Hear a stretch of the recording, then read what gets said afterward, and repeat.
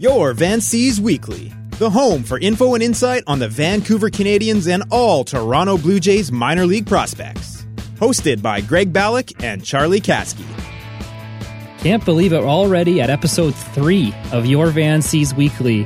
I'm Greg Balloch here with Charlie Caskey over the phone today. We're going to do a bit of a Wednesday extravaganza episode of the Your Vanseas Weekly. We couldn't really get together this weekend to do it, unfortunately, so sorry about the delay. But Charlie, you were actually in Portland to see the Canadians play, so you can give us a full rundown because we haven't had any discussion since the season's, or at least the home opener. Our last podcast was during their first game when they were on the road, but you've had plenty of chances to see the Canadians in action now. Well, yeah, I wish I could say plenty. I saw the home opener. I was there just for the beginning, actually, and then I took a few pictures, and then I had to shoot to go play hockey. It's a complicated formula, but playing sports generally wins out over watching sports. And then the Thursday, I saw the first inning of what turned out to be a rainout. It was in the second that the umps called it off. So Jairo Laborte looked fantastic the first inning, and then completely couldn't find the zone, couldn't find anywhere. It was like Wild Thing or whatever in that Major Leagues movie in the second inning, and then it got shut down. So then I saw the doubleheader on Friday.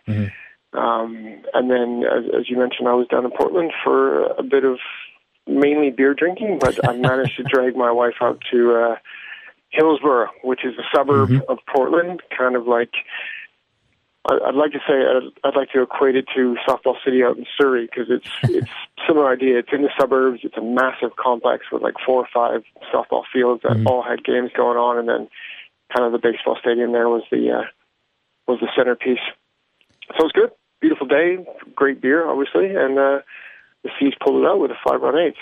Yeah, it looked like it was a good game. They ended up pulling it out 5-3 on the Sunday. So what's their record now? What are they sitting? I think they're 7-6 with 3.5. I think Spokane lost tonight as well, so they're 3.5 back. Spokane's obviously gotten off to they started the season. They won 4 of the first. They had a 5-game series away somewhere. Salem Kaiser. Rained out.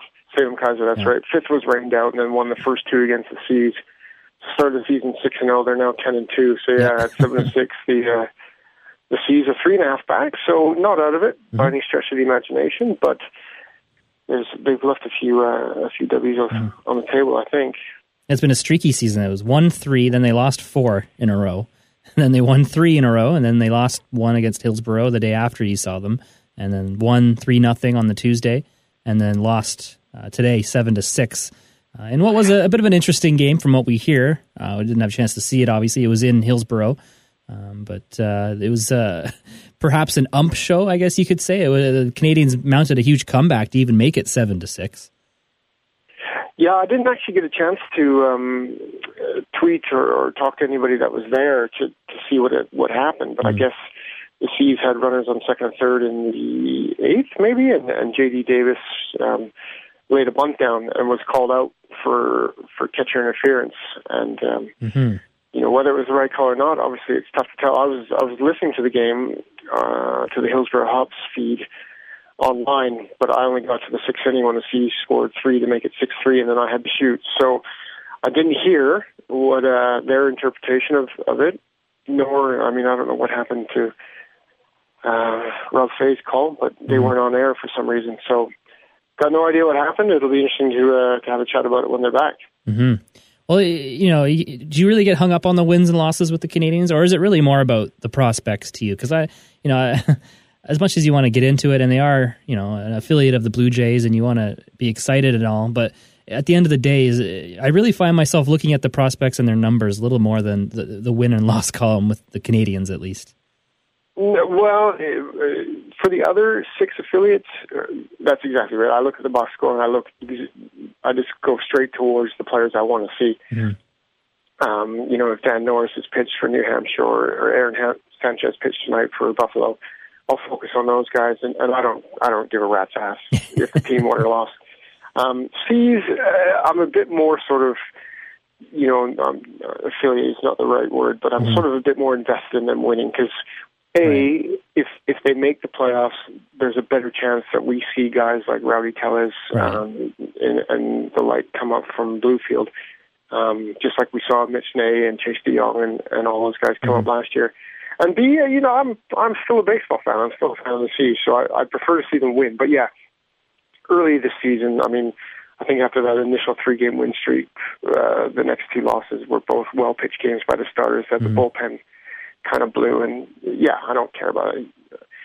In my mind's eye, if you're a bullpen piece in the Northwest League, you're a non-prospect. So yeah, it's it'd be nice to see the Seas solidify their bullpen a bit. They've had a bit of a tough go of it so far, but that'll come over time. They'll be reshuffling, So I'm not worried about these early season losses.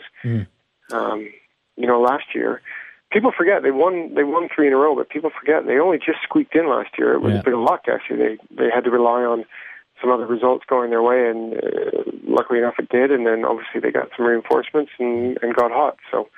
Yeah, and it's a crapshoot come playoff time, right? In most leagues, it's like that.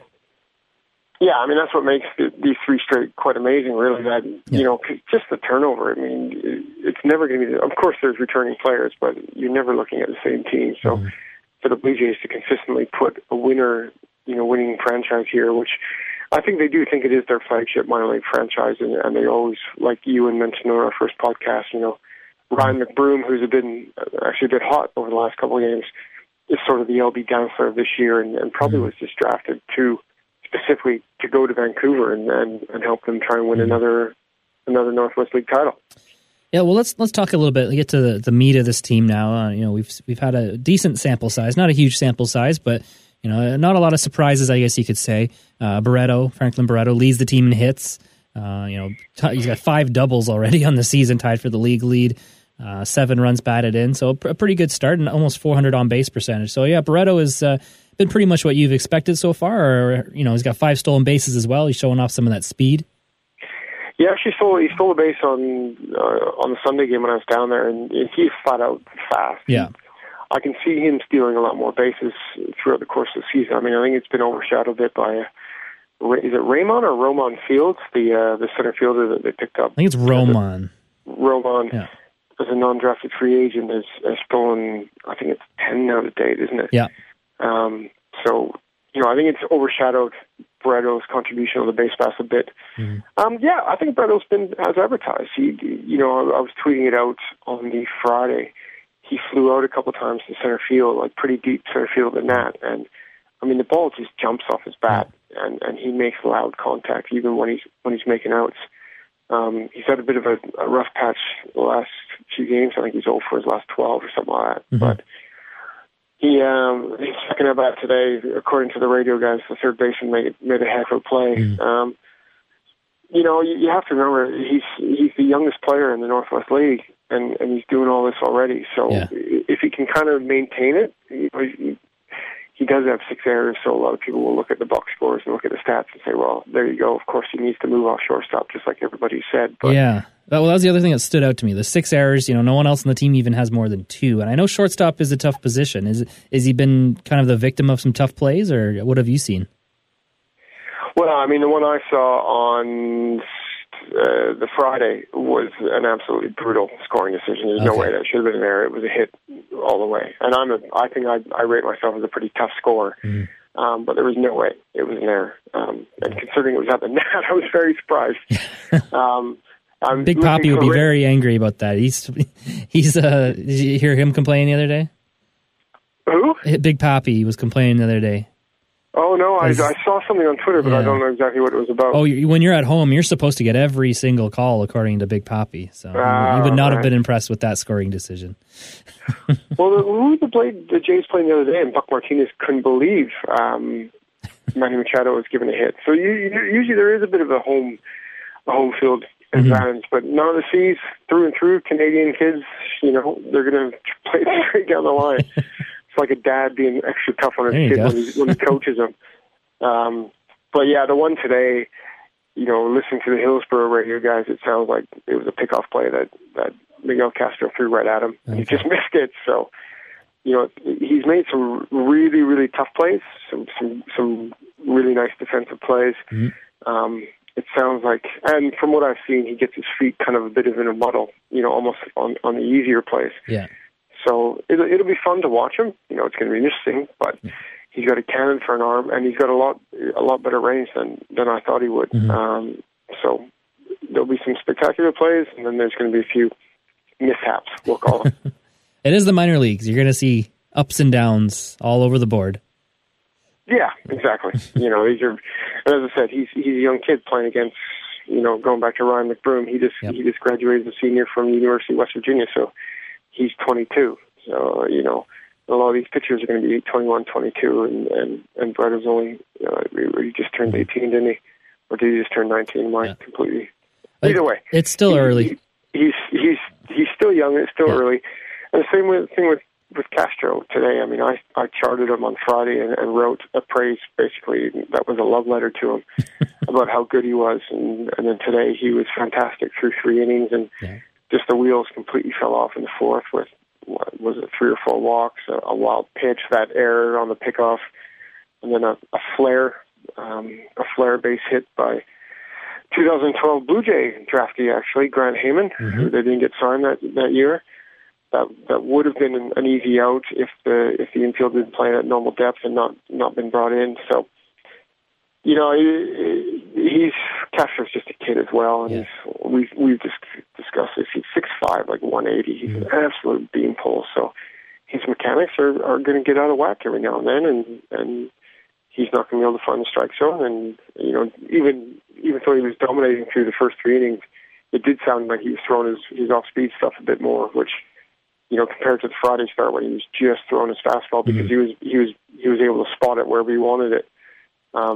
Today he didn't have that same fastball command, so was getting by a bit with the slider and the change, and then everything kind of fell apart. Yeah, it was that 1 inning, I think, that did it, the 6-run inning that just kind of blew everything out of the water. He was fine up to that point. He must have thrown a lot of pitches because he had 4 walks and 6 strikeouts through only 3 1/3. So that was an interesting outing for Castro today.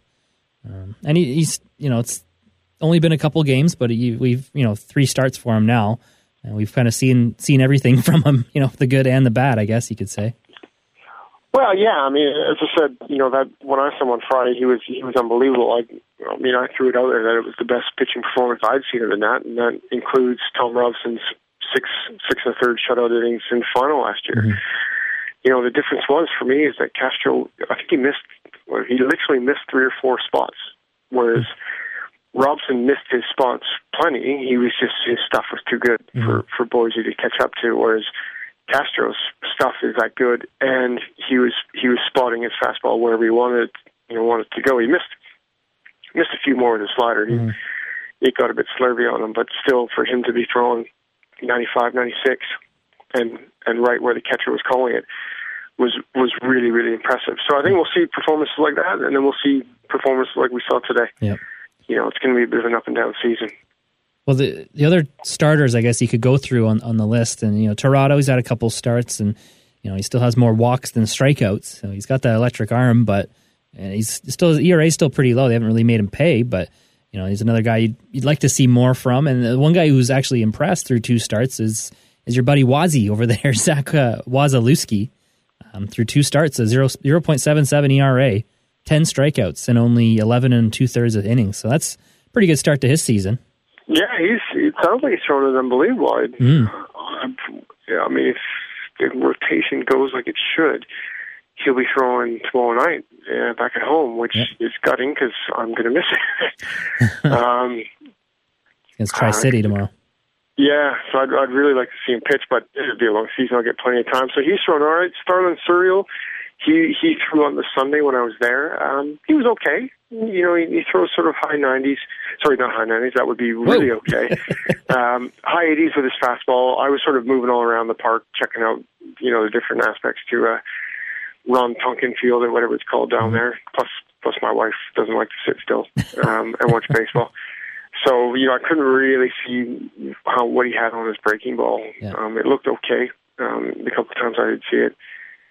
But he's quite small. So he's only about 6 foot. And, if he's throwing upper 80s, he might start to struggle a bit. Yeah, Toronto missed his start.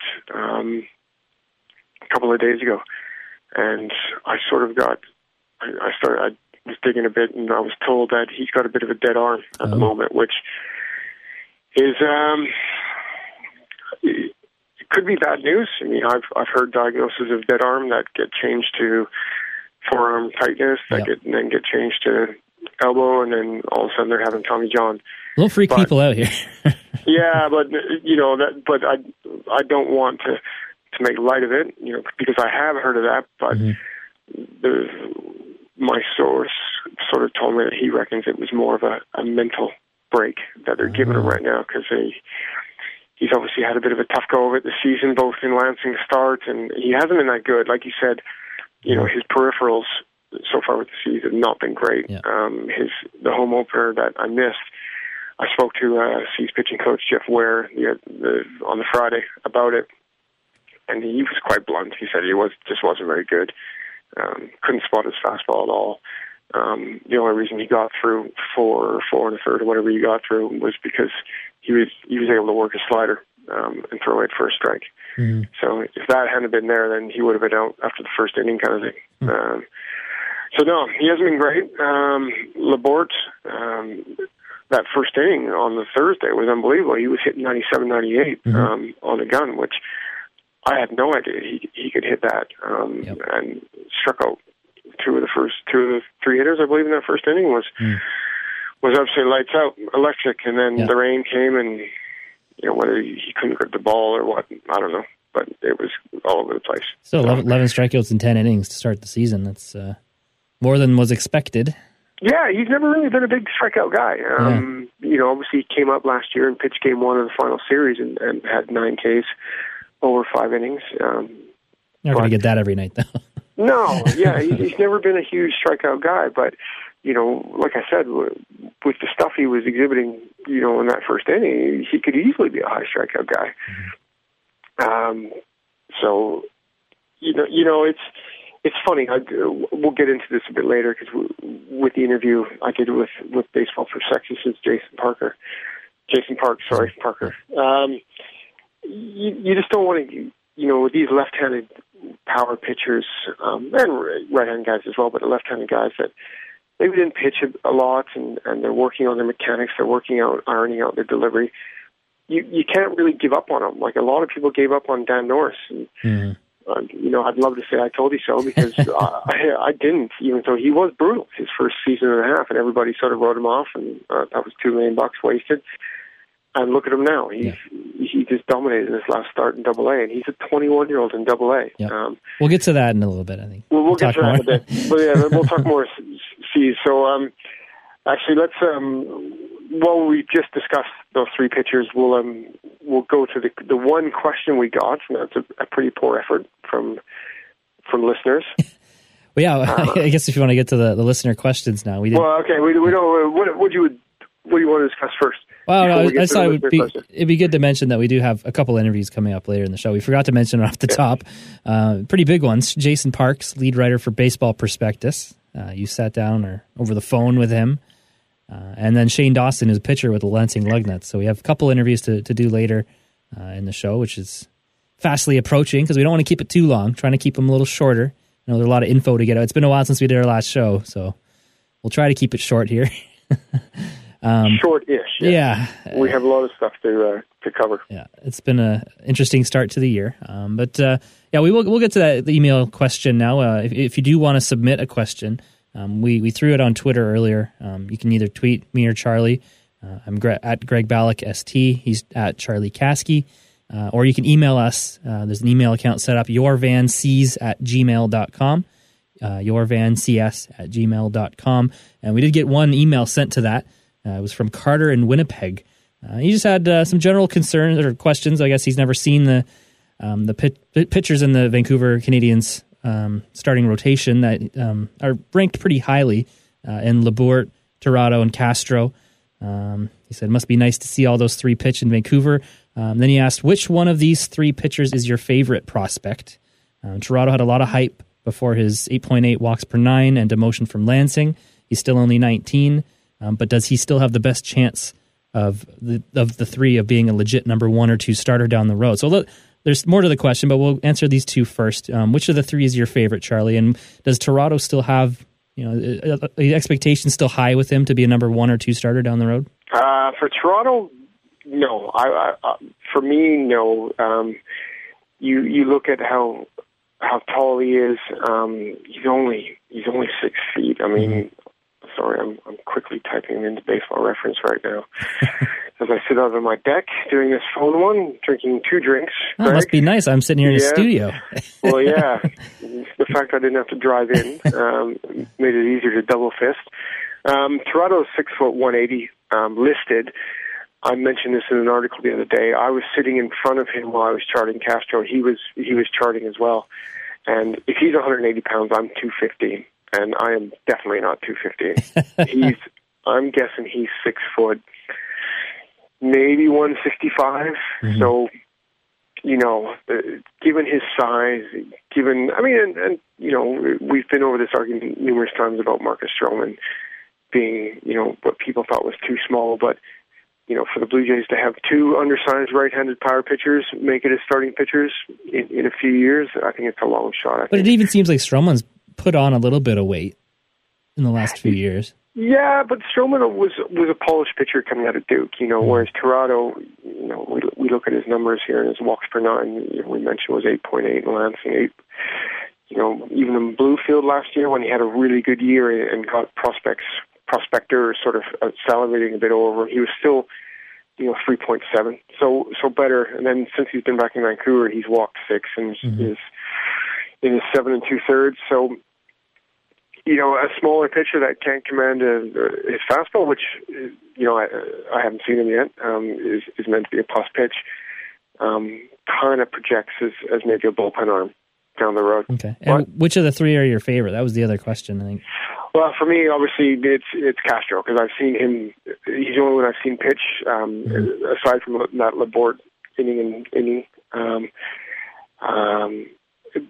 2 reasons, because I've seen him pitch, and he pitched very well. And then even today, like I said, the Hillsborough radio guys were effusive in their praise through the first 3 innings. And he's the only one that hasn't been demoted here, so he's sort of got a bit of that kind of apple in the eye prospect shine, whereas Laborte and Toronto have both been kind of chopped off at the knees a bit. But from all the reports I got out of extended when Laborte was sent back there from Lansing, he looked really, really good. And like I said in that first inning, he looked excellent as well. So I'm very curious to see him, and he's a big dude, and there's no question about him, being able to. Who knows? Mechanics. I'm not a biomechanics expert. We've said that before. I'm not a medical doctor. Clearly not. Yep. But he's a big kid, so you would think he would have the opportunity to be a bit more durable and be able to eat up some more innings. So we'll see. But for me right now, it's Castro. Yeah. Well, Carter did mention in his email, he loves the fact that he's a big lefty, but it looks like he does have some command issues. So it'll be interesting if he can figure that out, in the first couple of years here and see what he can do, because you look at the size, and he's going to be a fun one to watch in the next few years. Oh, definitely. And they're all. Well, I'm trying to see here quickly. Like, look, Toronto is 19, so he's young for this league. Baseball Reference has this great little tool where it gives you kind of where they rank as according to the rest of the league. Mm-hmm. So he's 2.8 years younger than the average. Castro's obviously just a kid. He's going to be even younger, and then Laborte's only 20. So they're all young for this level, and like we'll get into a bit more when we get to the Park City View. You can't give up on them when they're only 19. And in the email, Carter also had, I don't know if you read, but he had a question about somebody from the Winnipeg Goldeyes that he had a chance to see. The Jays signed him apparently as a 26-year-old non-prospect, but he couldn't find his name on any of the Jays affiliate rosters, and he was wondering if we knew what happened to him. So did you look him up and see what happened to him? You know what? I can't find what happened to him. I did look him up. Ryan Skoma, I think his name is. Ryan Skoma. I found a nice interview over at jaysprospects.com. That kind of breaks down the signing and how it all came about.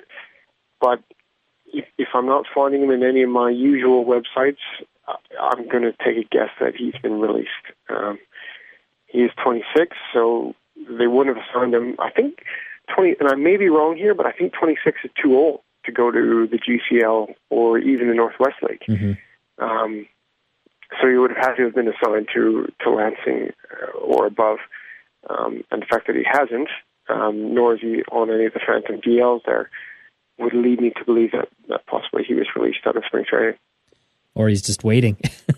Well, he could still be in Florida. I do still have a couple of contacts down there. I could fish around, and maybe I will for Carter next time. But he did. I just want to mention one thing about Carter's email. He did say he did compare, these three pitchers to the Lansing big three of Syndergaard, Sanchez, and Nicolino. Right. Of course, those three were in Vancouver as well. Syndergaard and Sanchez for not very long, but Nicolino was there for the whole season. And, different pitchers. Nicolino was kind of a more control finesse guy, and these three are power arms. Not, with Toronto being a bit shorter, not in the mold of Syndergaard and Sanchez. Syndergaard, I remember seeing him in the stands. I never got to see him pitch, but I sat sort of close to when he was tracking one time, and he was just flat out huge. I think it's definitely for us. It's the most exciting three pitching prospects we've had since those three. And like Carter says, it's going to be fun to track them through the system. Hopefully, obviously, when they move up, it doesn't go like it did earlier this year. All right, so thanks, Carter, again for the email. yourvancs@gmail.com, again, is the address. Or on Twitter, Greg Balloch ST, or at Charlie Caskey. We'll try to do our next podcast on Sunday, if all goes well. No guarantees. I'm going to nix that right now. Okay, so no Sunday, maybe Monday. If I can call in, then I could do it Sunday. So maybe Sunday. We'll talk about it off air. Yeah. And we'll definitely tweet when it's coming back. Like you said, we try to do it on Sundays, but it doesn't always work out that way. Charlie had his trip this week, tried to hook up, didn't quite work. But we'll get you at least one per week or 1 week per week and a half. If it works out like it did this week. This is probably the latest you're ever going to get a podcast because we had a lot of stuff going on. But the Canadians do have a series coming up. Tri-City is in town Thursday, Friday, Saturday, and then Salem Kaiser coming in Sunday, Monday, and I believe Tuesday as well. They don't have the schedule up to July. Oh, no, they're all the way through Thursday, so they're here for a long series. Yeah, Salem Kaiser. So the away, the teams from the other division do 5-game sets. Yeah. They'll do a home and away 5-game sets. So Salem Kaiser will be up for 5. Obviously, that will include or encompass Canada Day. So I'm sure the C's have got some special hats and jerseys ready. Or they might just wear their Sunday day game jerseys, which are red now anyway. So I'm sure there's something going on. Of course, I'm away, unfortunately, so we'll miss it. Well, it's a nooner, so get your tickets because those go quickly for the nooners. And, it is weird because Tuesday is a holiday this week or this year for Canada Day. No long weekend. Yeah, it's not really a long weekend, is it? No. Unless, of course, you take the Monday off. And it's a really long weekend. Yeah. All right, well, let's discuss a little bit. I guess the other big minor league thing for the Blue Jays Twitter was a buzz as Daniel Norris was making his second start for the New Hampshire Fisher Cats. They won 5-1. So they did quite well with him on the mound. He went 5 2/3, only gave up 3 hits, 1 run, obviously in the 5-1 win, 3 walks, and then the big number that everyone stands out, 10 strikeouts in 5 2/3. As you mentioned on Twitter, he's one of the youngest pitchers in the Eastern League. That's just got fans drooling about that start. Yeah, well, not just fans. It got internet kind of prospect pundits, like I said, sort of re-entering the Daniel Norris loving. A lot of people had moved away from him and supposedly moved on after his struggles. Rejoining you on the bandwagon, right? They all left. I firmly stayed on. And yeah, he's been well. I mean, his numbers in Dunedin were unbelievable, mm-hmm. and I think he's been better, much better than advertised. And obviously, his first start in New Hampshire, he gave up 2 home runs. But talking to a couple of people on Twitter that saw the game, said the second one was very wind assisted, and then it was a pain scraper as well. So it wouldn't even have gone out of Yankee Stadium. So, and that's what we've talked about that before. You can't always just look at the box score. But yeah, 19 Ks in his 11 and a third. Not bad at all. He's still walking. A few hitters up to 3.2, but it's a small sample size, so I'm not going to get too excited. But it's a 21-year-old in Double A, and like James Caskey said, it's the biggest jump from high A to Double A. His stuff seems to be passing with flying colors. He said he's walking a little bit, but his strike to ball ratio, he had last started was 89 pitches, 60 strikes. That's not terrible at all. No, that's very good.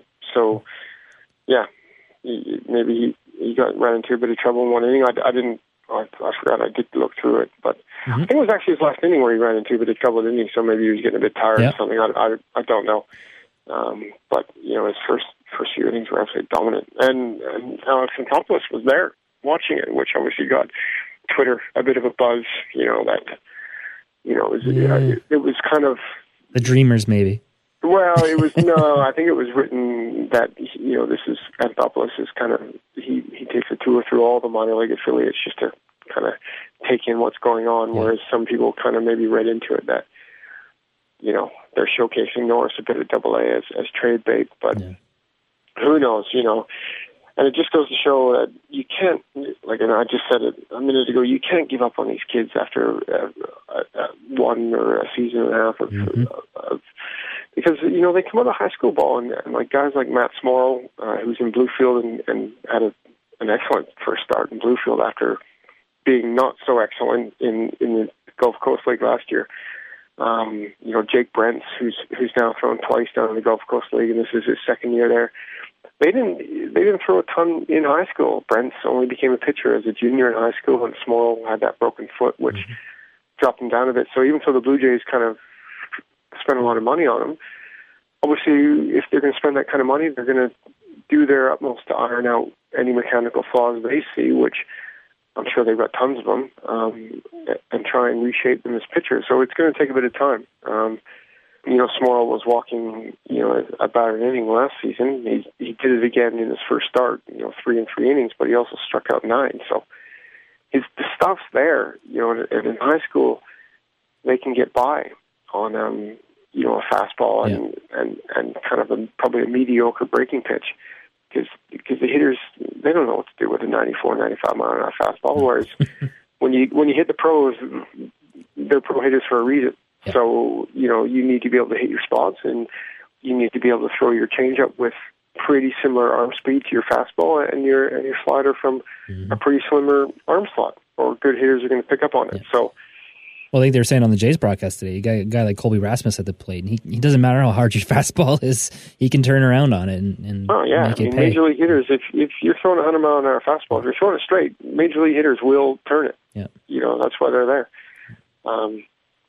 So yeah, I mean, this Norris is,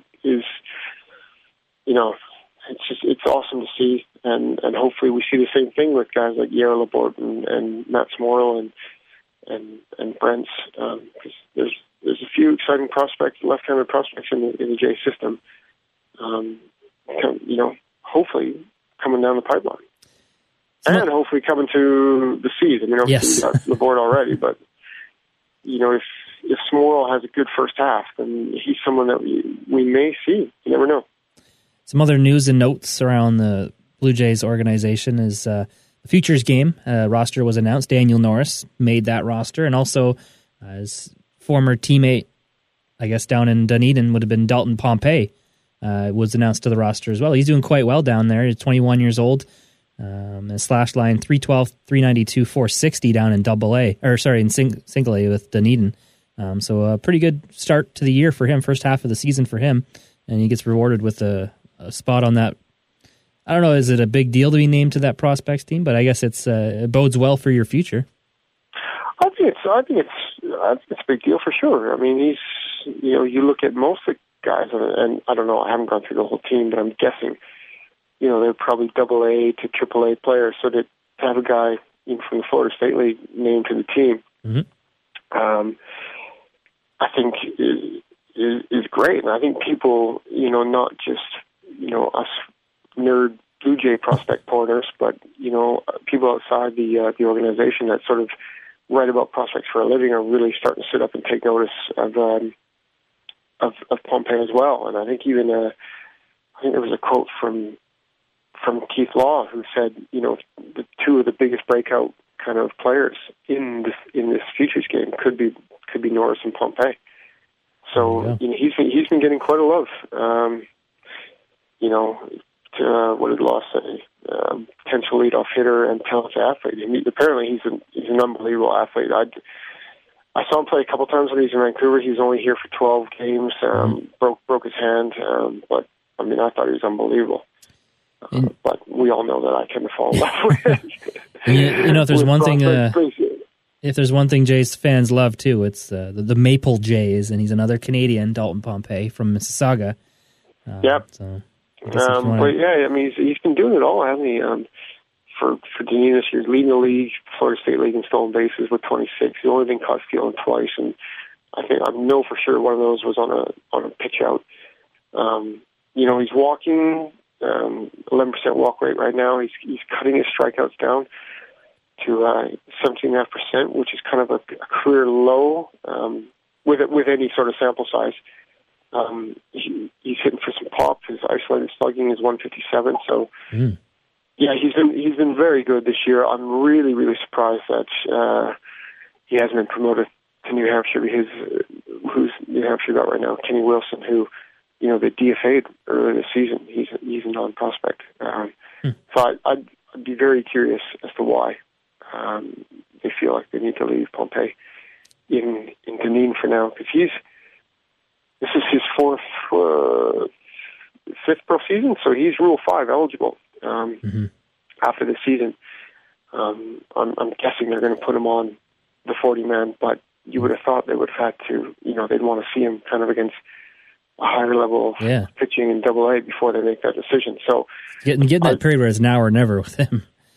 Well, yeah, he was drafted really young, and then he had a couple seasons cut short by injury, so he hasn't really had the opportunity to break out. And then, last season was his first full year. He started putting things together near the end of the season, and obviously this year's been brilliant. So, they promote Norris quite aggressively. I'm a bit perplexed as to why Pompey hasn't followed suit. The other Blue Jays note, I guess, in the past few days, yesterday, was Kevin Pillar got sent down to AAA for pouting, I guess they said, because he got pulled from a game for Anthony Ghost to come in and pinch hit. And I guess he had a little bit of an outburst in the dugout, threw his bat down the tunnel. And Gibby said, that's it, you're going back to Buffalo. They send up a guy named Brad Glenn, who was doing well for the Bisons in AAA. And Anthopoulos said he's a guy they had their eye on for a little while. They wanted to give him a chance. And do you agree with that kind of a knee-jerk reaction to Pillar's outburst? Or, Pillar probably is the better player of the two, but I guess they give a guy who's paid his dues in the minors for a while and give him a chance up with the big club, because Pillar had a bit of needs an attitude adjustment, I guess, is what they're going for. Yeah, I'm a bit ambivalent about it. I don't think he needs an attitude adjustment. I think it was a one-off incident. I think it's great that he was pissed off that he was getting pinch hit for. He's obviously competitive. He obviously wants to hit. And then I understand what Gibbons is doing too. He didn't. His interview was quite funny. I think someone asked him, "Is that the reason?" And he said, "Well, it didn't help." And Glenn, they say it's got a bit more pop maybe than Pillar, so they wanted to add a bit of power. I guess they're going to face quite a few lefties coming up over the next little while, so wanted a right-handed bat that maybe had a bit more pop. He's got 4 home runs in his 30 games in Buffalo, and then he had 5 in his 36 in New Hampshire, so Pillar is never going to be much of a home run hitter. Hopefully he kind of turns himself into a bit of a gap-to-gap hitter. He had 2 hits tonight when he went down. So good. He should be angry. He's too good for AAA, but so far he hasn't shown that he can hit major league pitching. So, I think he's fine off the bench. Honestly, at this point in his career, he has a chance to get better. But right now, he's a perfectly viable option off the bench. I think he's fine, and like I think I said previously, if Colby Rasmus does go, I'm sort of okay of kind of a Ghost Pilar, platoon next year in center. I hope not, though. Well, no. I mean, obviously, you hope Rasmus resigns, but it's going to take a fair amount of money to get that done. So I don't know if they're going to have the appetite for it, given his inconsistent career thus far. But that's for another podcast. Mm-hmm. So yeah, I mean, I think Pilar will be back up. I just think, he wasn't doing a ton with the Jays, and he had a bit of an act of petulance. So yeah, it just gave them a chance to say, you know what, we're going to give this other guy a chance for a bit. But I'm sure they told him, you're down there, or they didn't tell him you're down there for good. I'm sure they said, keep hitting like you are. He was hitting over 400 in the time since he was demoted last time, which was about a month ago. So he can flat out rake in the International League. He just needs to figure out how to catch up to Major League fastball and then not get fooled on a slider away. We have a listener question here coming in under the wire on Twitter. At Stuart Rogers just sent us a question, and it's given the current roster, who are your starting 9? And I guess we don't really have much to go off because most of the starting, we had a chance to see a few of the guys. But his other question was also, what is your thinking of the ceiling on Case? What's his highest ceiling, I guess, in your eyes? Case has actually been better than I thought this year. When did I see him? 9 2/3, 0.93 ERA. It's not bad. Four appearances. Yeah, so I saw him when he came in on the Friday because obviously Laporte wasn't going to go the next day after pitching the first inning on Thursday. So Case came in and pitched 4 innings, and it's kind of funny. They changed the ruling, I guess, in minor league baseball. You used to just scrap a game if it was rained out after an inning or two and then restart. But they now start it from where it was left off. So Spokane started with runners on second and third and none out. And in that first inning, I mean, both those runners scored, but even the outs were pretty loud contact. He was getting knocked around a bit. But he settled down after that, and he was really good. Bullpen arm, maybe, like I said before, I've always been kind of the mind that if you're a bullpen arm here, your ceiling's not all that high, but, guys like Eric Sikula might, he might be the one that kind of proves me wrong. He was a bullpen arm here, and he's now up in New Hampshire and doing really well. Mm-hmm. And then you got the other one where Chuck Geisels was a really popular player here last year. The C's closer, and was released at the end of spring training. So who knows. But I think Andy's passport will buy him some time, just like Eric Brown's did over the last few seasons, and he'll get a chance to prove himself. So he could very well end up in kind of Dunedin, maybe New Hampshire. All right. Well, thanks, Stuart, for the question, and we implore more people to start sending them in. At Stuart Rogers is the name of the fellow who sent us that question, so thank you for that. Let's really quickly try and do the lineup, because we're getting pretty late here, so I don't know if we want to go too much. Well, let's go. Obviously, McBroom is going to play first. I like LeCastro at second. Mm-hmm. Barreto, obviously, at short. I think, third has been where it's kind of shifted around a bit. I think Metzler, being a draft pick this year, will end up there long term. I think Christian Vasquez could be out of a job over the next couple of weeks. Left field to be Davis, center Fields, and then right. I really thought Kalfas would play a lot more this year. It's surprising that he hasn't. Boomer Collins has been getting most of the reps. So I think Kalfas ends up in right, and then obviously catcher, it's going to be Max Pentecost. Yeah, well, that's the other quick update we'll have to have. Hope.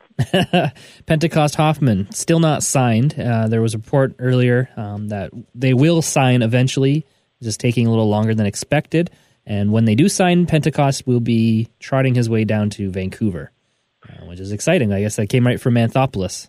Yeah, apparently it did. That's great news. That's basically what the coaches said to us at media day. But then there was tons of catcher movement within the system. Santiago Nessie was promoted from Lansing to Dunedin. I think Jorge Saez was as well. And then Michael Reeves, last year's Seas catcher, came down. So it sort of looked like it was setting it up that maybe he would go to Lansing with all this movement. But, if they're still saying he's going to head to Vancouver, that's great. But it kind of, I get the feeling now that it might be just for a cup of coffee. But either way, it'd be fun to see him. All right, so let's get to the interviews here. We got a couple good ones to get to. The first one is going to be with Jason Parks, who you spoke to, the lead writer for Baseball Prospectus. And what kind of things did you talk to Jason about? Oh man, we talked about loads of stuff. I mean, he's Baseball Prospectus. It's for those that don't. It's a subscription site, but it's one of the better sites around for just news on prospects. They get eyes on prospects, and he kind of explains how that all works right off. That was one of my first questions. And then we sort of went through what I wanted to mainly focus on Seas guys. And obviously that kind of includes Toronto and Laborde, who were in Lansing at the beginning of the season. He was really high on Toronto coming into the season. I think he had him as number 3 in his Blue Jays top 10.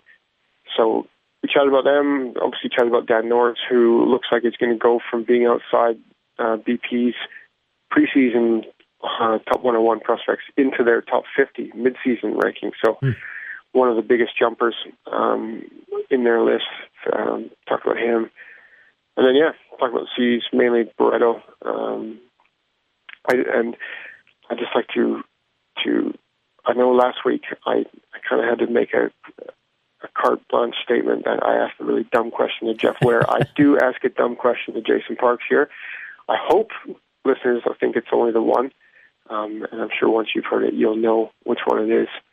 But yeah, it was great to have him on, and I really enjoyed talking to him. Hopefully we can get him again. Yeah, if you don't know Baseball Prospectus, it's the real deal. There was plenty of really good writers are on that site, and also Kevin Goldstein, who used to write for them, is now the director of pro scouting for the Houston Astros. So you look at their... the people that are writing for BP know what they're talking about. Yeah. So another guy that writes for BP who's an excellent follow on Twitter, and hopefully we can get him on the show one time, is Chris King, who kind of does both is in Florida, so it has a lot of, like today, I think he saw the GCL Jays, and he always, throw out 4 or 5 tweets after the game of info, and he's at Stats King, so I don't want to pump these guys' tires too much, but they're excellent follows. Yep. So here's your interview with Jason Parks, who you had a chance to talk to, what was it, 3 or 4 days ago? Yeah, it was a while ago, as we said. So apologies if it's a little dated. It took us a while to get to the podcast, so it might be slightly dated. Yeah. And it's another one over your phone. We got to get you in the studio for these interviews. We do. But you can still hear the audio fine, so it's let's get to it now. It's Charlie Caskey with Jason Parks from Baseball Prospectus. We're with Jason Parks, the lead writer, national writer, Baseball Prospectus, which does exactly what it says on the tin. Jason, thanks for joining us. Of course. Thanks for having me on. Well, one of my first questions actually is, it says you're the national prospect player development writer for BP, which is this is a big thrill for me. It's one of the sites that I use as my Bible. How often? One of my big questions is, how often do you see the players that you guys write about? So many players, obviously you can't see them all. How often do you see them, and then when you don't see them, how is information shared amongst the site? Okay, that's a good question. Obviously, I can't see everybody. I travel most of the year, so I do a good job of trying to see as much as I possibly can. I watch amateur talent at the showcase level, stateside amateur talent. I watch international talent at Dominican showcases. I watch pro talent all throughout spring training. I hit multiple stops throughout the season: Eastern League, New York Penn League, Arizona for the short season complex ball. Spent a lot of time at Instructs at the end of the year, ASL. But we have a deep staff. We make it a point at Baseball Prospectus to put eyes on the players that we write about. So if I haven't seen a player, there's probably somebody on my staff that hasn't seen a player. Along with those eyewitness accounts, we also augment those with industry sources that we have I have a pretty deep Rolodex of, scouts and front office personnel that I like to talk to about players. I like to form my own opinion, but I also like to gather as much information as possible, both from the scouting side and, any kind of information I can get from even the player dev standpoint, stats, anything. I just look at all the information I can and I formulate my opinion accordingly. And I mean, what do you?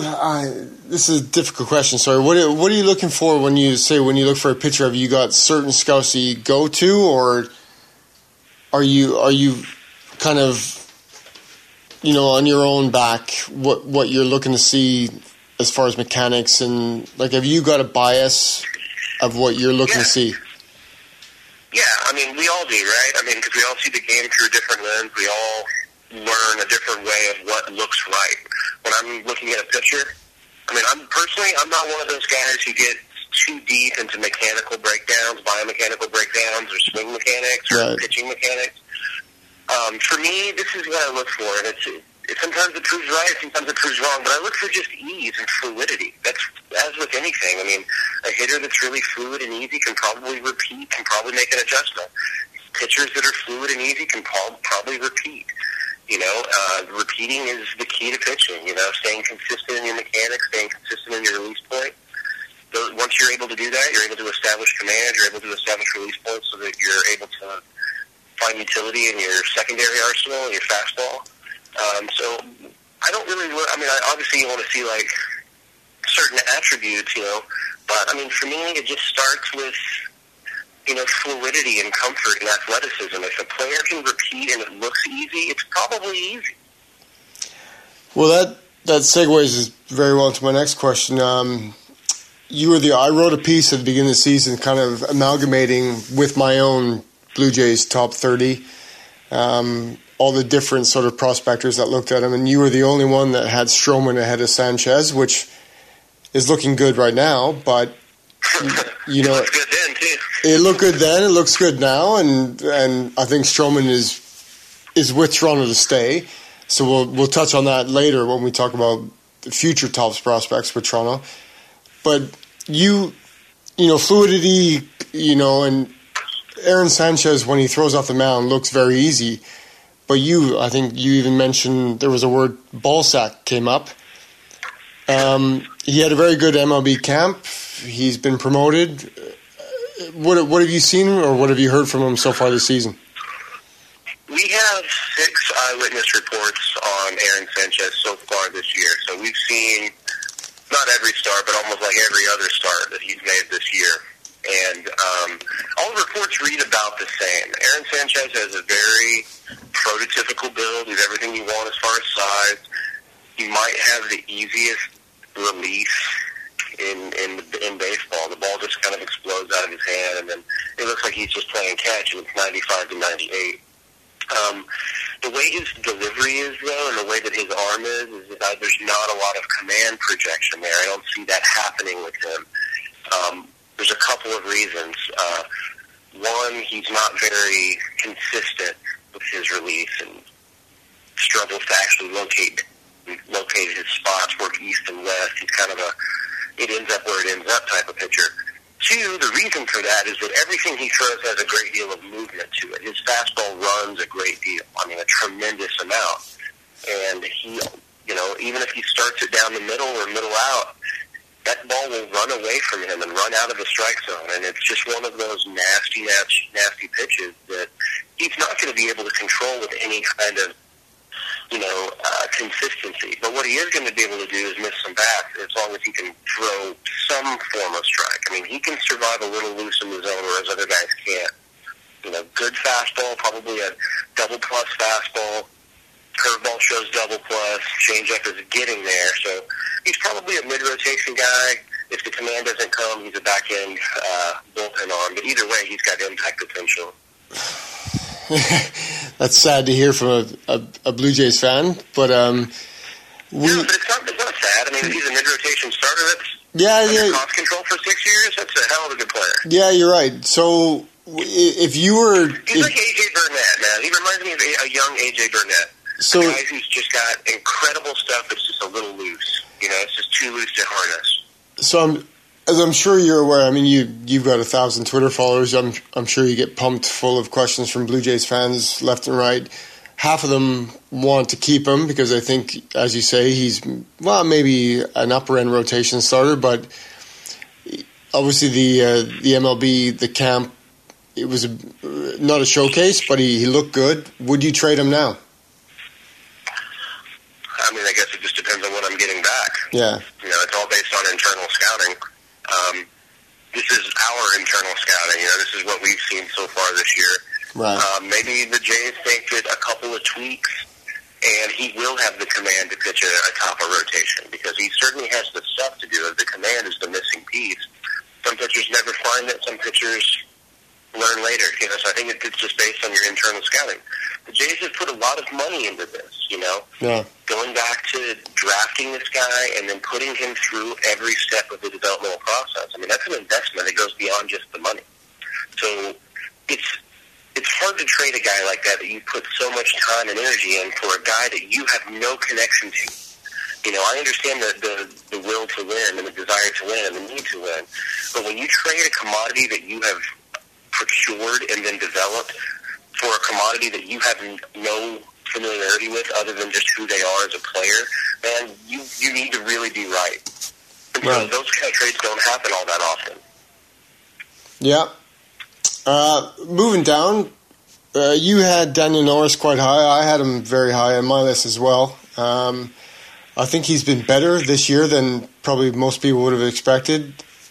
I think you guys do a mid-season top 100 or something, should be coming out fairly soon. Is he knocking on the door? Yeah, well, we're doing a mid-season top 50. Top 50, sorry. Summer, and Norris is going to jump up that high. The reports on him have been fantastic.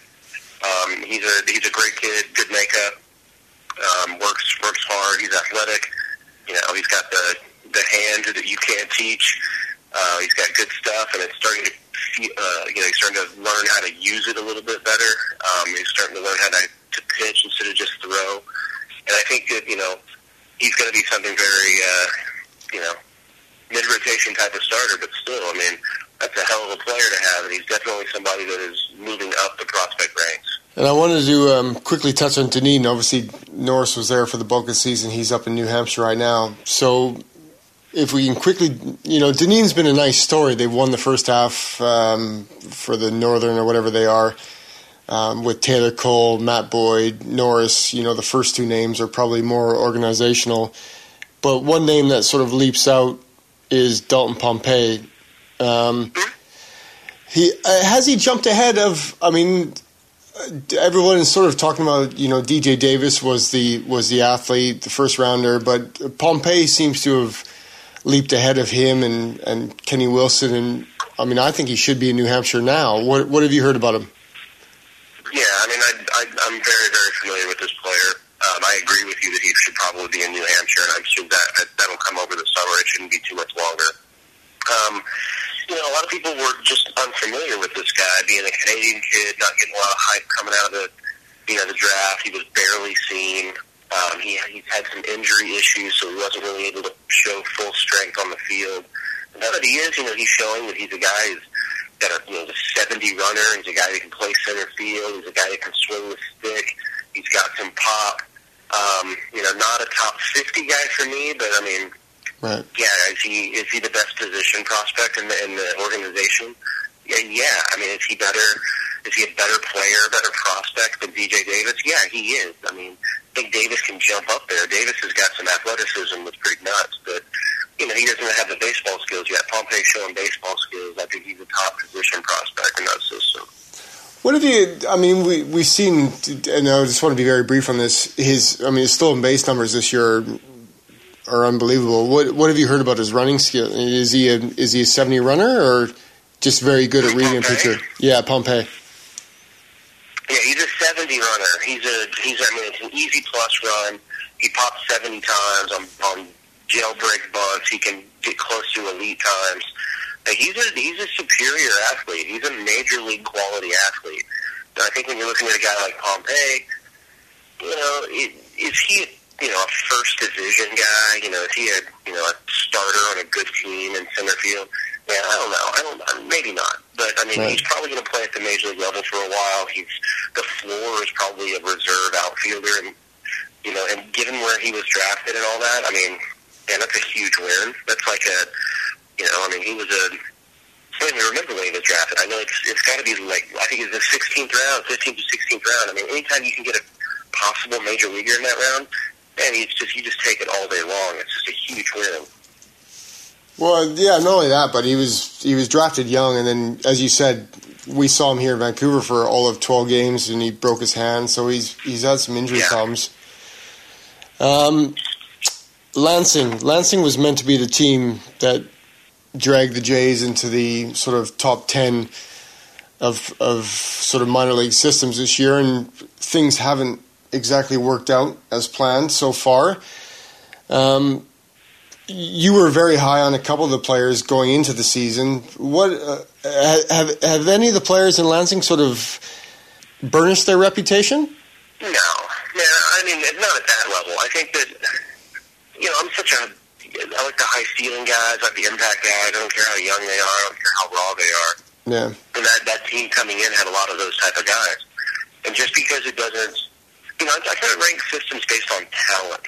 You know, and when that talent starts to mature, well, then a good system can become a great system. Now, obviously, as you mentioned, there's been some guys on this type of roster that haven't taken that next step forward.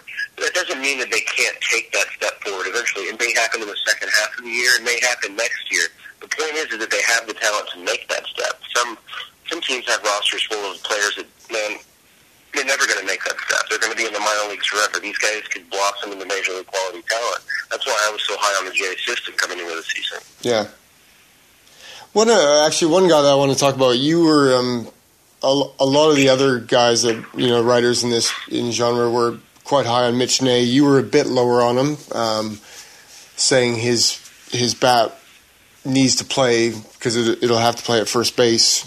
You know, if he moves off third, you know, he's had a bit of an up and down season. He started off really well in Lansing, then kind of had a bit of a struggle and has been picking it up lately. What have you heard kind of defensively? It's tough to tell, obviously, from the box scores what he's doing, you know, on that end of the game. What have you seen or heard, or what have you guys seen?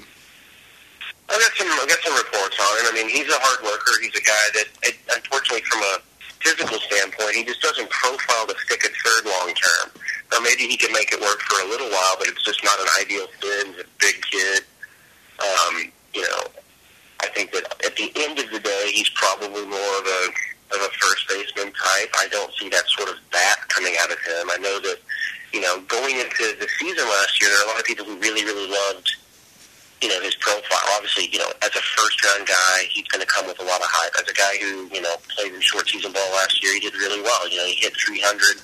He showed 6 home runs in a short season level that, you know, people really can get excited about that. But I think there's a little bit too much stat scouting there as opposed to the actual scouting. Because if you've seen this kid, he's a big guy. It's not an ideal third base profile.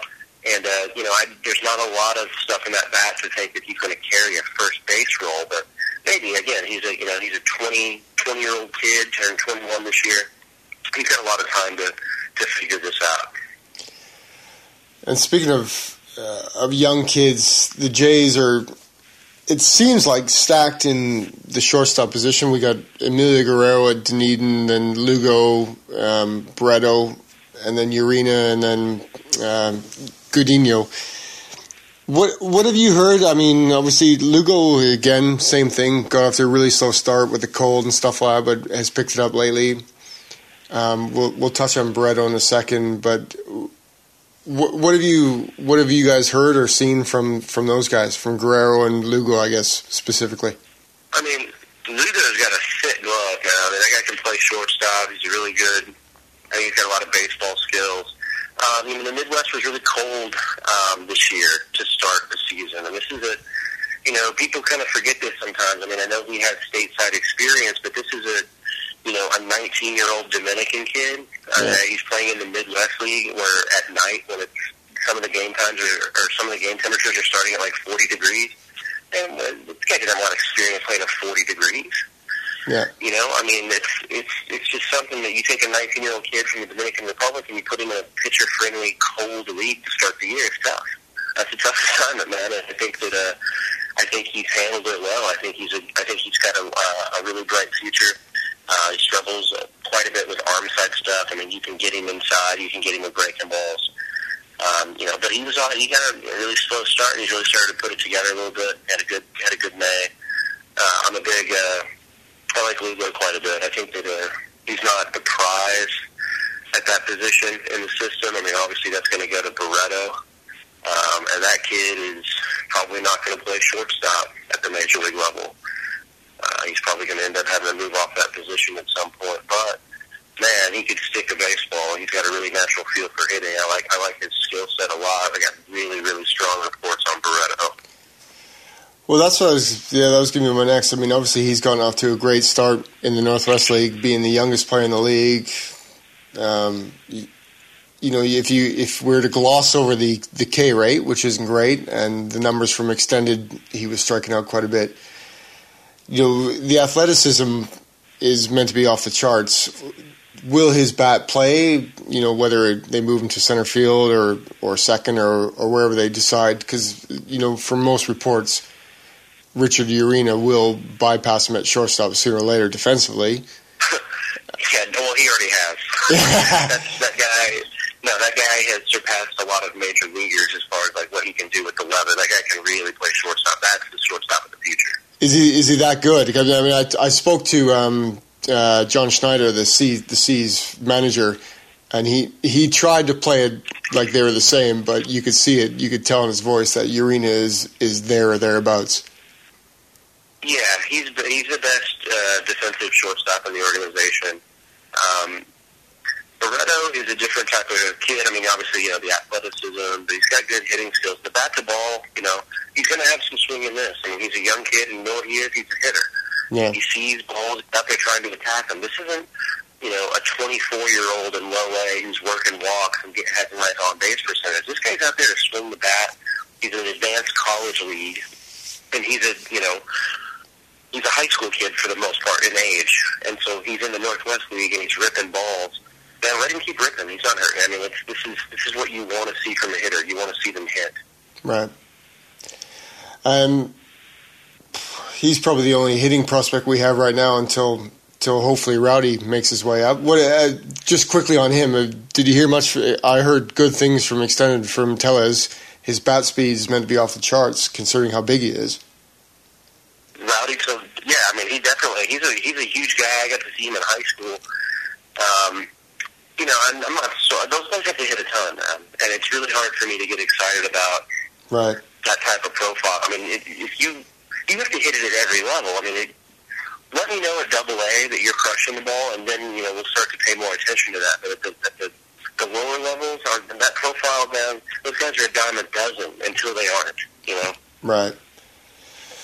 Okay, well, lastly, obviously, the C's this year, this is the first time we've had some serious prospects, especially in the staff for a while. You know, a couple of years ago we had Sanchez, Syndergaard, and Nicolino, but only Nicolino started with the team from the beginning. Now we've got Castro, Tirado, Laborde. You, as you said, you were high on Tirado at the beginning of the season because of projectability. He hasn't shown that he can throw a ton of strikes so far. What have you heard? I mean, is it going to sort of affect his status? Is he now looking more like a bullpen arm, or is it just a case of young mechanical issues, something that can be worked out? Well, I mean most Dominican prospects pitchers end up being in the bullpen. Yeah, it's just one of those things. He's not the biggest guy in the world. So he's got a couple of things working against him, at least as far as like profile is concerned.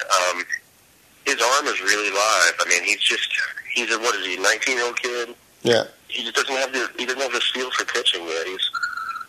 He's still very much a thrower. He's still very much a kid that like grabs the ball and just gets whippy and just, you know, it's exciting. You know, the arm is, if you've seen it, it's like, wow, man, that guy's got a fantastic arm.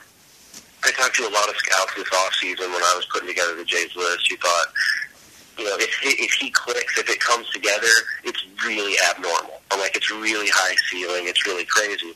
Problem is, he's a 19-year-old kid, and it's not there yet. It's very unrefined. He's very raw.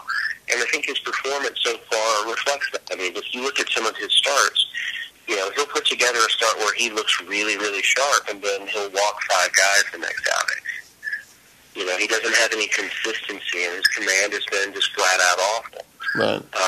But that's the reason that he's back in the short season level.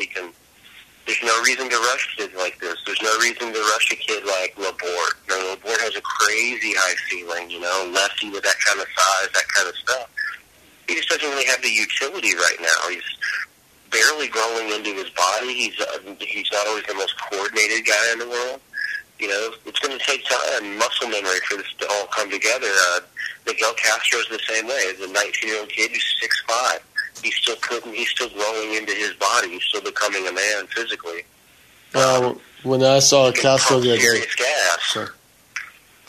when I saw Castro the other day, he's humongous, but he's a beanpole. So how they can get everything all in sync, it's tough to tell. Yeah, man, it takes time. It's short season ball, and I love it, but it's schizophrenic. It's all hell. Yeah.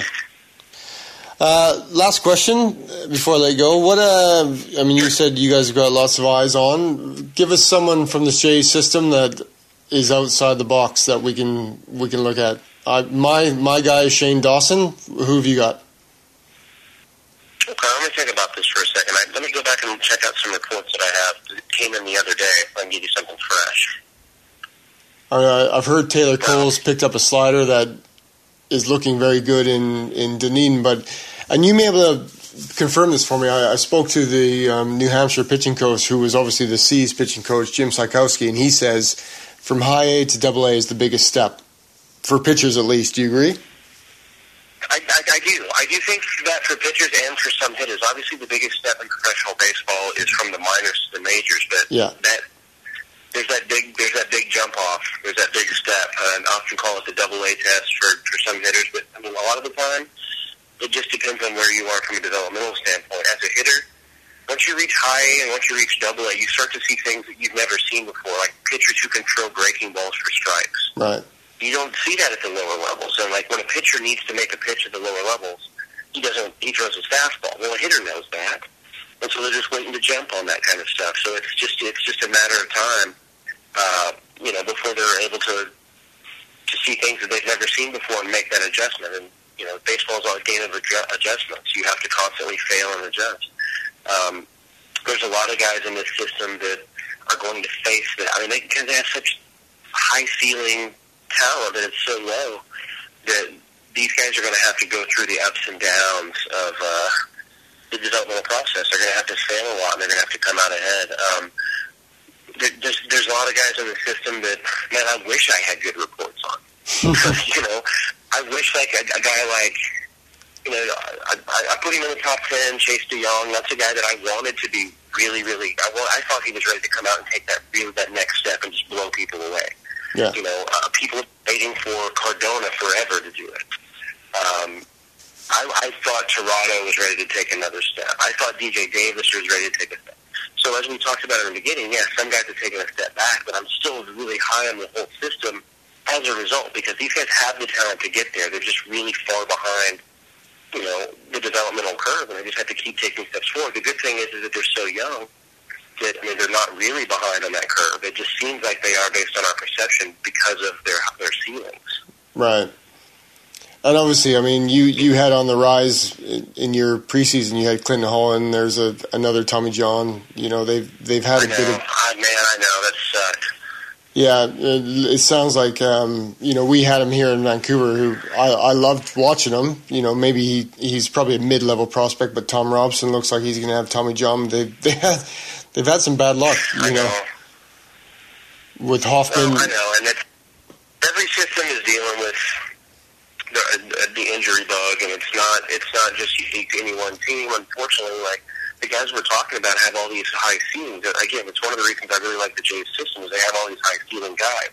Yeah. The problem is that early on in the developmental process, it's going to look pretty bad. And there's a lot of guys in the Jays system who look really bad right now that a year from now we could be talking about high-end prospects. Right. And quickly, before I let you go, what do you think of their draft? Oh, man, it was ballsy, and I loved it. I mean, but I always like their draft. They're always doing things like going after talent that other teams are a little hesitant to go for. I was just super impressed with the way that they went out and took some chances. You know, I kind of had them pegged before the draft. I heard rumors that they were going to get Tukey Toussaint. I thought that he was going to fall to them. But then, you know, showing some balls and going for Hoffman, man, I loved it. Loved it. Well, it was just because you guys, what did you guys have Reed Foley as, 19? Something like that, yeah. Yeah, and to sign him for slot at 40-odd, it's pretty impressive. They must. Foley. Do you? Did you guys get to see him? I've been watching him since he was a junior. I mean, the ceiling isn't crazy, but he's probably a mid-rotation guy and a good one. He's a guy that could have gone in the top 15, 20 picks. And yeah, to sign him for slot when I guess I don't know if everyone thought that he was going to fall because of his University of Florida commitment or what, but I think it was a commitment. But there's also it was a really deep draft. Yeah, you know, there's a lot of players that had that kind of profile. And look at a guy like Grant Holmes. He fell to 22. That kid's a monster. That kid was up to 100 miles an hour with 2 secondary pitches. And he fell to 22. Wow. And what do you? Deep draft, man. Yeah, where do you think Hoffman profiles if he comes back healthy? Obviously, it's up to whatever it is, 92% success rate. Tommy John with 12 to 12 months. But were you one of the guys that profiled him as an upper level rotation guy? Yeah, I was. I wasn't a frontline guy. I'm pretty hesitant to go frontline on just about anybody. But I mean, I definitely thought that he was a guy who could show 3 pitches that were profiled as above average plus. You know, if he can get his command down, that's always the last thing to come back from Tommy John surgery. So it could be a couple of years before we really get to see what Hoffman is. But I think he profiles as a number 2 starter at the major league level. And that's a guy that in the open market, I mean, first of all, you're not going to get. And then second of all, if you have to pay for him, you're getting the 29-year-old version of him. And you're paying $12, $15 million a season. Instead of this guy you take a chance on for a very reasonable amount. Man, that's a smart move. It's smart baseball. The Jays have a very smart baseball draft. This time, for real, lastly, what if he comes back healthy, so he had his surgery a month before the draft, comes back sort of short season ball, do you start him short season next year, or is he already in Dunedin/New Hampshire to start?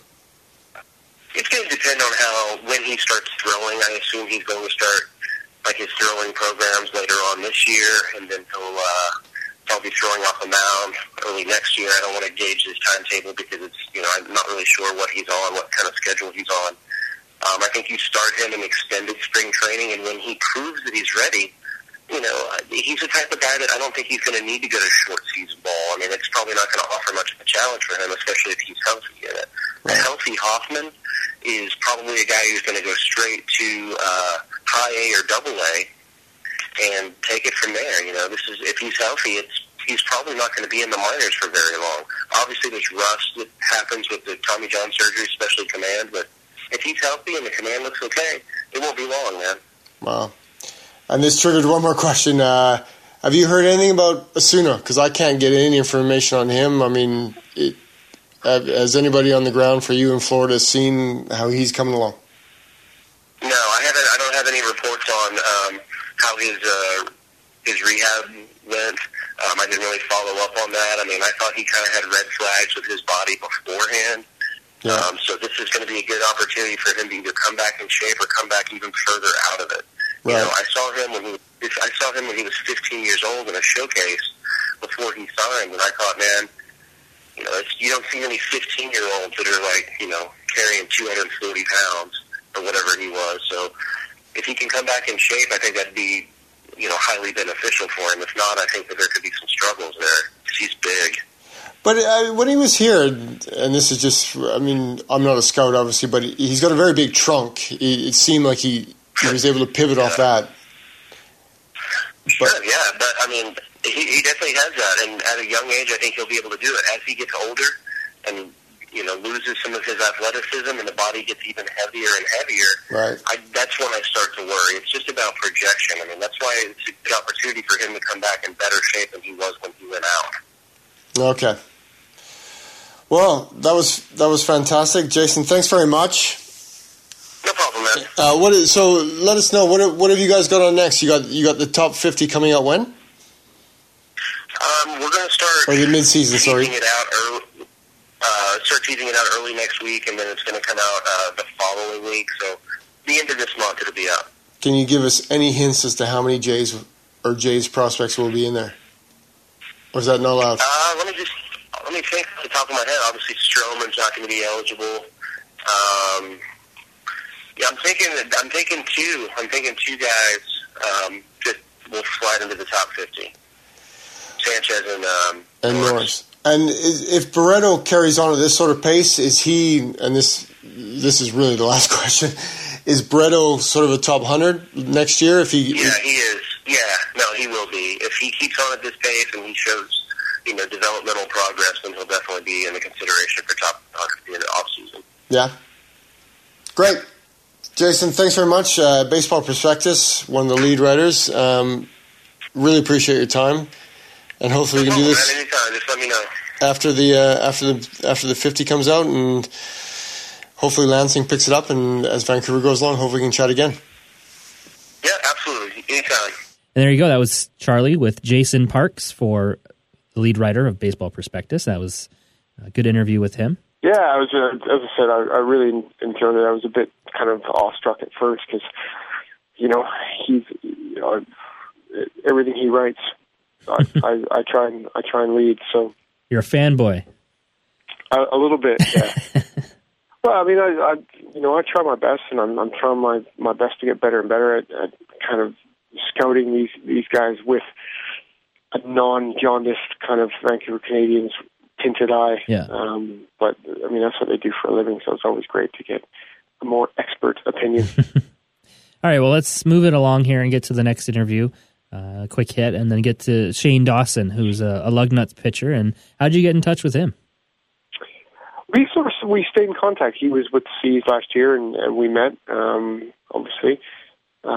He came up with Tom Robson, kind of not midway through, maybe a little bit, 2/3 of the way through the last season, and threw very well for the Seas when he was healthy, and then picked up a bit of a shoulder injury. So I kind of, touched base with him every so often through the off season to see how his rehab was going, and then actually managed to have a pretty long interview with him kind of right around Christmas time, which I wrote up for my site. And then stayed in contact ever since. And it's just great to see him. He stayed behind and extended. Was obviously way too good to be an extended. But whether that was due to the coming off an injury or it's just a bit of a numbers game at Lansing, they did start out with quite a few arms. I was keen, selfishly, to see him come back to Vancouver, but knew that he was too good to do it and that he needed to progress, and that's what happened. So, what kind of stuff did you talk to him about this time? Talked about just what's going on in Lansing, what he's working on. This one's a bit more. I asked quite a few sort of non-baseball questions, like who had the better bus, or who has the better bus, Lansing or Vancouver. I thought you didn't ask those kind of questions. What's the deal, Charlie? I know. I have to admit, I quite like Shane. He's a really nice guy. Leave those interviews to me, okay? That's my job. I'll do the fluff.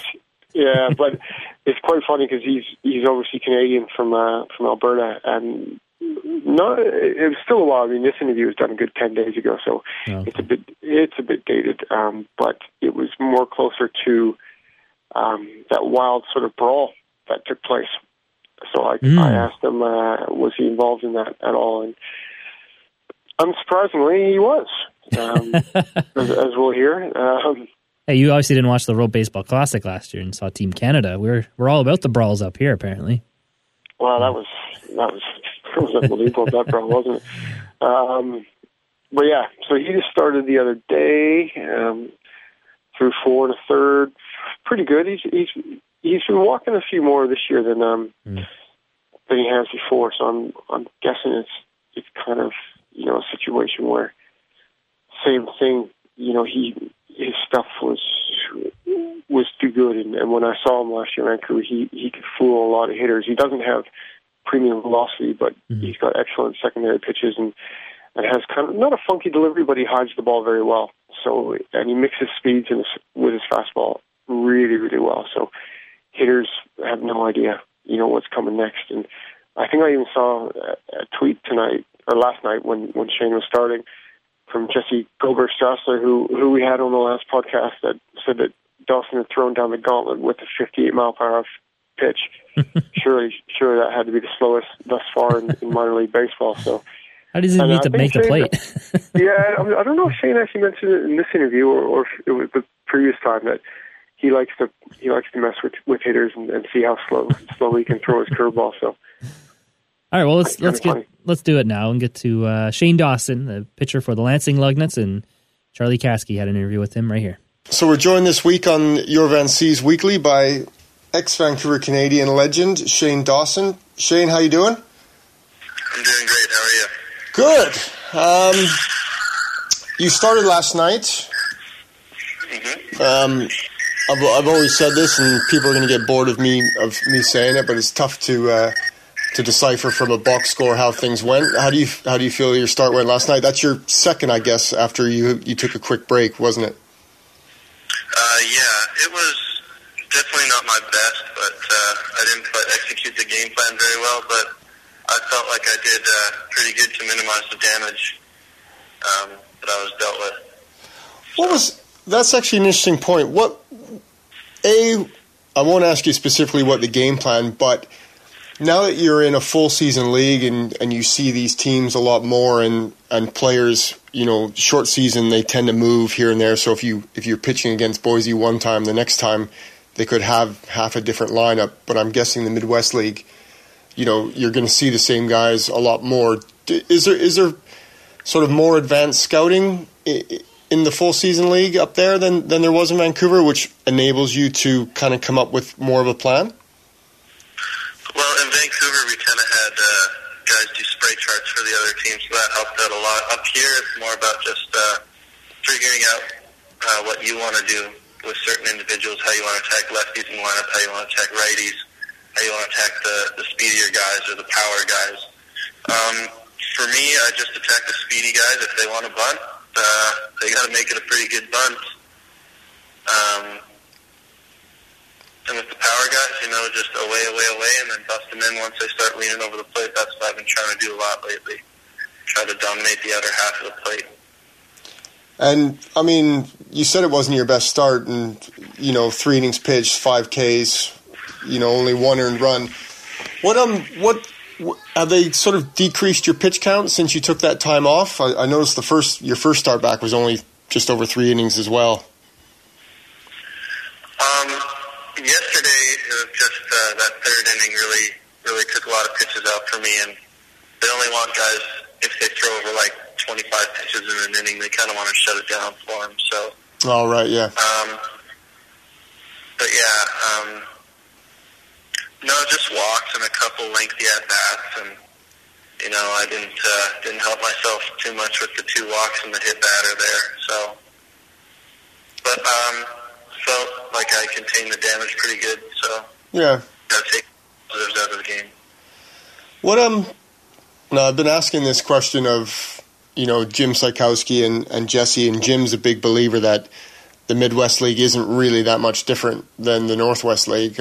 You've been there now for 5 or 6 starts, I guess, and we'll talk about your injury after. What do you feel the difference is? Do you notice, are the hitters just adapting a bit better, a bit more patient, or do you really notice anything at all? Well, I have noticed that the umpire strike zones are a little bit tighter, a little bit more big league than they were in the Northwest League, but the hitters just swing at less junk. It's got to be closer to the zone for them to swing, whereas some guys in the Northwest League, the guys will get themselves out on horrible pitches. Whereas in this league, they're a little bit more disciplined. But I feel like our team has been doing decently well to make them hit the ball and get themselves out. And yeah, that's a good point. Always blame the umpires.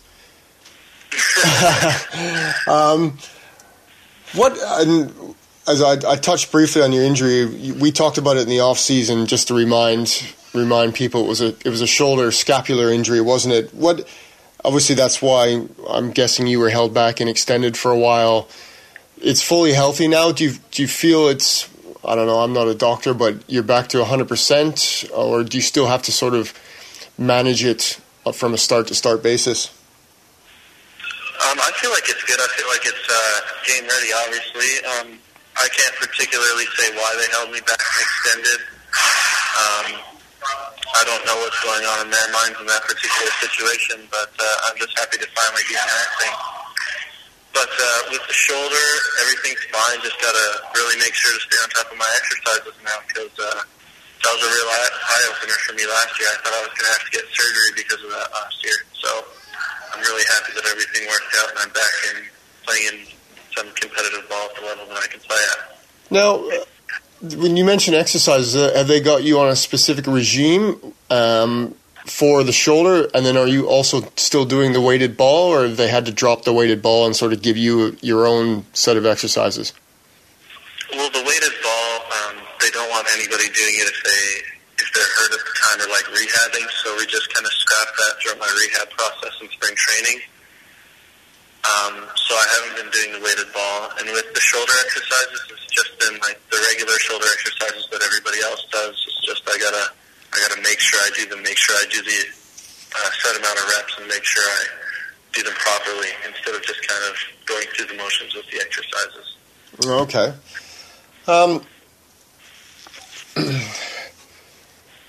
Now you're sort of in your age bracket now. You know, you're 20. A lot of guys, Lansing's quite a young team. They struggled. I know you weren't there for the entirety of the first half, but they struggled a bit despite, you know, having a lot of very good young players on the team. What do you think the issue was for the team, and how do you guys, I mean, this is a bit of a cliche question, but I know the first half ends, I think, early next week. How do you see you guys going for the second half of the season? I think we'll turn it around. You know, we have a lot of young guys, a lot of guys working on certain things, and pretty much at these young levels, it's not so much about results, even though we all want to win, we all want good batting averages, we all want good ERAs. It's about developing ourselves to become big league players, not low-A players. So right. We're all set ourselves up for the big leagues. And, you know, sometimes we're going to go through struggles and that, but it's kind of expected of the younger guys, including myself. I've gone through my struggles at this league. It'll turn around. We'll start figuring things out, and we'll start clicking and start playing as a team. I think that's a big thing. It's just playing as a team and, you know, kind of getting used to each other's playing styles and personalities inside the dugout and outside. So I think it'll turn around. Speaking of personalities, when we spoke in the off season, you mentioned that Jim and, you know, the C staff kind of let you be you a bit more than the Bluefield coaches. And sorry, the name of the Bluefield pitching coach eludes me right now. Just let you be, you know, you're quite intense on the mound and sort of let you be a bit more keyed up. Whereas Bluefield, they tried to calm you down a bit more. Is Vince sort of on board with that, or is he sort of taking a different approach? What's he got you working on? And Vince is Canadian, isn't he? So you guys should get along well. Yeah, he is. yeah, we get along fine. Vince wants me to be my own pitcher. He likes my competitive spirit. He tells me that. There are things where sometimes I get out of hand. I get a little too competitive, a little too confrontational, and sometimes I gotta take it back a notch, but it's nothing that I don't disagree with when he says to take it back a notch. Sometimes I get caught up in the moment, and he kind of keeps me in check. Same with John Tamargo. He helps me a lot, too, with just kind of not being too aggressive and not being too angry on the mound, I guess you could say. But, no, they let me be myself, but when I get out of hand, they definitely let me know. Now, would a situation of you getting out of hand be when there was the brawl a few weeks ago?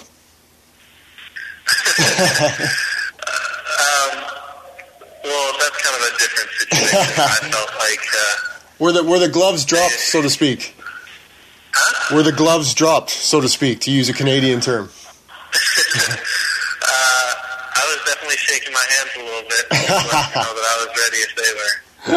But, no, that situation was just, I felt like they did our team an injustice by hitting a guy in the head after Dantzler hit the home run there. I thought that was very unfair.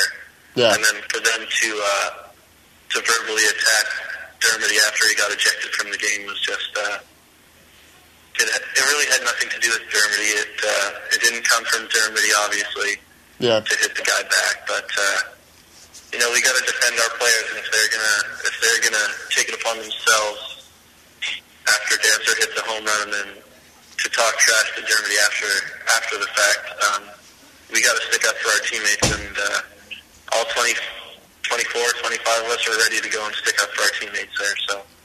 Well, as I mentioned to you, I think we were chatting on Twitter at the time, I'm sure it's not going to be your last minor league brawl, and from what you can gather, they can sometimes get out of hand. There's not quite the same amount of umpires and cooler heads to calm people down. I just wanted quickly to ask you, there's been a lot of sort of shuffling in the upper levels of the Blue Jays system. I'm sure you heard that Aaron Sanchez was promoted to Buffalo, and there's going to be, we think, a bit of a domino effect with maybe some of the guys in Dunedin heading up to New Hampshire. I know obviously you want to move up. Do you think, do you read, what's going on? Do you get involved with that, or no, you just sort of mind your own business and pay attention to what you have to work on? Well, I see, obviously I see your tweets and everybody else's tweets on Twitter there, and obviously there's some clubhouse talk, but all I can do is just pitch my game and try to put myself in a position where they have to move me up. And if I start worrying about who's moving up or who's doing this, who's doing that, it kind of takes away from my game, I feel like. So I just got to focus on what I have to do. Obviously your eye catches your eye, seeing those guys get moved up, and it's hard not to get caught up in looking at your stats and looking at their stats, but for me, I just got to stay focused on pitching good and executing my game plan down here. Let's go back to, I asked you if they'd lower your pitch count. You said you just had a rough inning, and I know there's that 25 pitch or 30 pitch rule. What is your pitch count out now? Like, where do they have you working? Is it pitch count or is it innings? Pitch count. Up until this point, I think I've been at 70, 75 pitches a game. Okay. And I don't know for sure, but I think they told me they were going to bump me up after this All-Star break here, so we'll see. And refresh my memory, when is the All-Star break? Early next week, like Monday, Tuesday? Yeah, Monday, Tuesday, Wednesday. Okay. Now, switching back to the C's for a second, I saw you tweet the other day that you'd seen the new swag. Have you got an inside to get some gear? I tried to get Andrew to get me some gear. He hasn't really responded to me yet. Yeah, I think he's kind of just soaking everything up right now. Yeah, sorry, go ahead. But yeah, that's pretty much it. Just tried to get one of them hats. Yeah. The one with the Mountie on the front. Yeah, they're pretty cool. That was going to be my next question, actually. You played with Andrew at Prairie Baseball Academy. What can we expect from him? I think he's going to be in a relief role here to start. Well, he was there the year after I was. Oh, sorry. Okay, so you didn't play with him. No, but I did practice with him a lot. I didn't really get to see Andrew pitch that much, but he's a great dude, great clubhouse guy, great team guy. And from what I saw in extended, he should be just fine in Vancouver. And probably with his talent, his skill set, could probably play up at higher levels. Okay. And Tim LeCastro's here in Vancouver as well, a guy that you mentioned in the off season to keep an eye on. Yeah. Who else on the Vancouver roster, that you saw in extended we should maybe keep an eye on early in the season? Well, besides the obvious names like Barreto. Besides Barreto, yeah. We're all talking about him after his 4-for-4 performance last night, plus a walk. Yeah. I think Jonathan Davis is another guy. He's kind of a scrappy guy working with the switch hitting and just a dependable guy in the outfield and in the batting lineup every night. Now, I was getting reports that he's quite speedy as well. Is he a base stealer, or is it just sort of in the outfield that he's quite quick? He can steal a couple bases. He's not going to be a huge threat, I don't think, but like he's gonna catch the attention of some pitchers, and he'll steal some bases and get some extra bases, turning like singles into doubles or going from first to third, first to home, things like that. He's just a ball player. He's a really good ball player and really good teammate. Well, he got off to a great start last night as well with a couple of triples and a double. So, just a shame that they're starting away from home. We have to wait a bit to see him. Yeah. Well, that's great, Shane. I'll let you go. I thought I heard some balls in the background, so it might be BP. Where are you guys tonight? I should know that, but let me know anyways. We are at the Loons. We're in what is it called? Midland, Michigan. Midland, Michigan. What? And we'll let you go. But what are the bus trips like in the Midwest League as opposed to the Northwest League? They're easy. Really? Take the longest one's 8 hours here, and that's nothing. That's 2 naps and a stop at a gas station. So. And what was the longest one here was Boise, like 13 or 14, wasn't it? Yeah, even that's not that bad.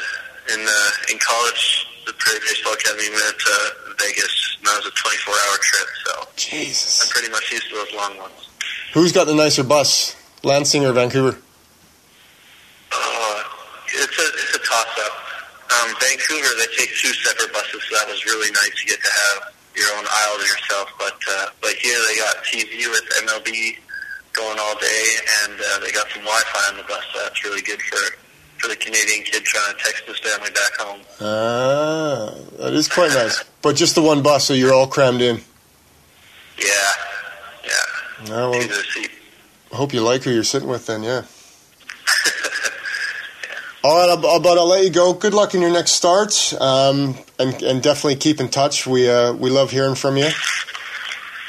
As usual. Sounds good, thank you. You have a great take on the game, and I'll send you the link to the last podcast. Jesse was effusive in his praise of you. All right, well, thanks, sir. All right, mate, have a good one. There you go. That's Shane Dawson of the Lansing Lugnuts and Charlie Caskey of Your Vancouver weekly podcast. Another great interview for you guys, and we'll try to bring you more mix of players and coaches throughout the year as we promised. I guess we'll start to wrap things up for this show because we're dragging on a little bit as usual. It seems to be a problem of ours. We just love to talk baseball way too much, I think, Charlie. Well, if we do manage to get one done Sunday, it'll be a lot shorter because I've got no interviews lined up. Oh, well, I'll have to figure something out then. I'll make something happen. You'll have to call, what's his name back? Handsome Monica, yeah. We can get him back on. Get his thoughts on the season so far. Our Handsome Monica update, yeah. All right, Charlie. Well, thanks for coming on as usual and bringing those interviews for us. I'm glad you did that, and especially the Jason Parks one. That was very good. And we look it was fun, as you said. Yeah. It was fun to do the interview, and it's fun, that, like I said during the interview, that the upper level, kind of the upper tiers of Jay's prospects, are doing really well so far this year. He had Stroman as his number one over Sanchez, and, as he said in the interview, he sees, Sanchez maybe more as a bullpen arm down the road, but aside from that, Stroman's pitching well in the major leagues. Sanchez is 21, pitching in AAA. Norris is lighting up AA. Pompey is playing well. Some of the kids in the lower levels have struggled a bit, but I think all in all, for the J system, it's been a pretty good season thus far. So, hopefully now with Bluefield and the Gulf Coast League starting the season, we've got plenty more to talk about. Mediocre start for the Canadians on the score sheet and the records. But I think for the prospects all around the Blue Jays organization, it's been a pretty good month. We'll go with that. Yeah. All around, I think it's been pretty good, especially the emergence of Daniel Norris. So look forward to talking about that and more coming up in the next few weeks. We'll try to get you a podcast sooner than next Wednesday. We'll see how it goes. We'll keep you posted on Twitter. Again, he's Charlie Caskey at Charlie Caskey, Caskey, and I'm at Greg Balloch. Greg, Greg, Ballochst. If you want to get in touch with us, or yourvancs@gmail.com. And I think we're up on iTunes now. So if you are listening on iTunes, feel free to send us an email if you have a question about the Vancouver Canadians or anything about the Toronto Blue Jays minor league organization. So thanks again, Charlie. No worries. Let's try and catch up this weekend. Yeah, look forward to talking to you guys soon. So thanks for listening, everybody, to the Your Van Seas Weekly podcast.